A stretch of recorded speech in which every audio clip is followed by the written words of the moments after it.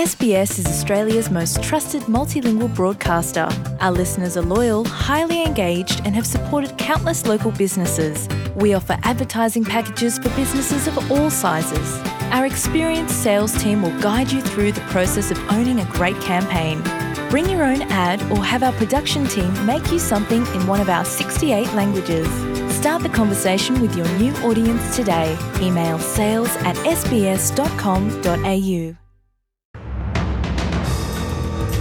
In this bulletin, a buyback scheme for flood-devastated communities, Elon Musk takes over Twitter and reportedly fires top executives, and Tennis Australia announces a new tournament, the United Cup. With the latest SBS News, I'm Greg Dyett.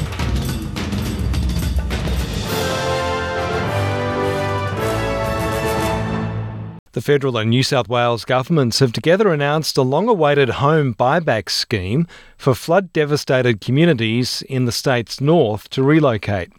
The $800 million package will cover the 2,000 most vulnerable homes in the Northern Rivers.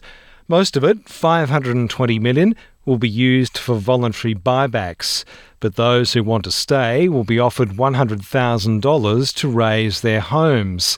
The scheme will span 7 flood-prone local government areas in the Northern Rivers, including Lismore, where the Prime Minister made the announcement this morning. We need to do better, all levels of government. We need to do better on planning, but we also need to do better than thinking that we can do just the same thing over and over again because we'll get the same results. He spoke alongside Dominic Perrottet, who says communities need to be built in a more resilient way. We're starting on Monday. Consultation with the community will commence over the course of the week.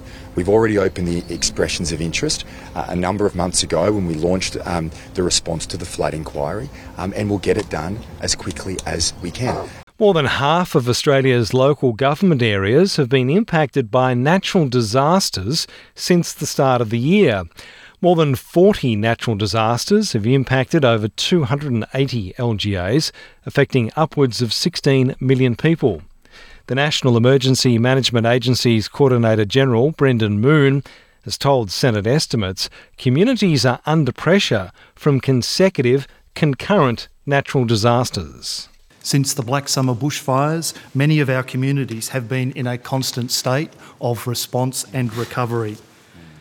We recognise the increasing frequency and intensity of these events has been a feature of the past 3 years. Our communities are not only dealing with floods, but for some up to 5 times this year, but they are also dealing with the effects of COVID, drought, bushfires, mice plagues, locust plagues. The Prime Minister says his thoughts are with the grieving family of Indigenous teenager Cassius Turvey following his death. The 15-year-old was allegedly bashed with a metal pole while walking home from school with friends in Perth earlier this month. He suffered serious head injuries and died in hospital on Sunday. A 21-year-old man, Jake Stephen James Brearley, has been charged with his murder. Police are examining allegations that racial slurs were made towards the teen.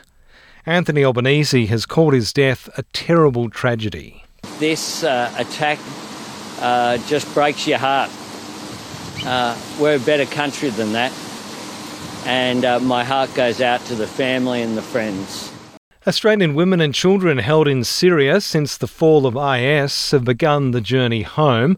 4 women and 13 children were taken from a camp in Erbil in Iraq and are now travelling to Sydney. Earlier this month, the Albanese government confirmed a rescue plan to bring home 16 women and 42 children who are families of IS members. The government has worked with Kurdish authorities on the extraction, which included assessing who the most vulnerable were of those being held. Labor is investigating the alleged leak of cabinet material to the authors of Plagued, a book by political journalists Simon Benson and Jeff Chambers. The book looks into the last 2 years of Australia's policy decisions and includes details from the National Security Committee of the Morrison government's cabinet. It discusses the decision-making process behind closing Australia's borders in early 2020, the country's approach to dealing with China and details on defence. Speaking at a Senate Estimates, John Reid from the Department of Prime Minister and Cabinet says the matter has been referred to the Attorney-General's Department. Our conclusions were that it certainly appears to reveal information that was, until revealed, Cabinet material and would ordinarily have been respected or would ordinarily have been protected under the principle of Cabinet confidentiality. Elon Musk has become Twitter's new owner, paying $68 billion for the social media platform. According to reports, he quickly moved to fire 3 of the company's top executives. Musk had accused them of misleading him and Twitter investors over the number of fake accounts on the social media platform. In sport, Tennis Australia has announced a new lead-in tournament to the Australian Open named the United Cup, which will be held for the first time this summer. The event will see mixed teams from 18 countries compete in an 11-day tournament in Brisbane, Perth and Sydney. I'm Greg Dyett, and that's the latest SBS News.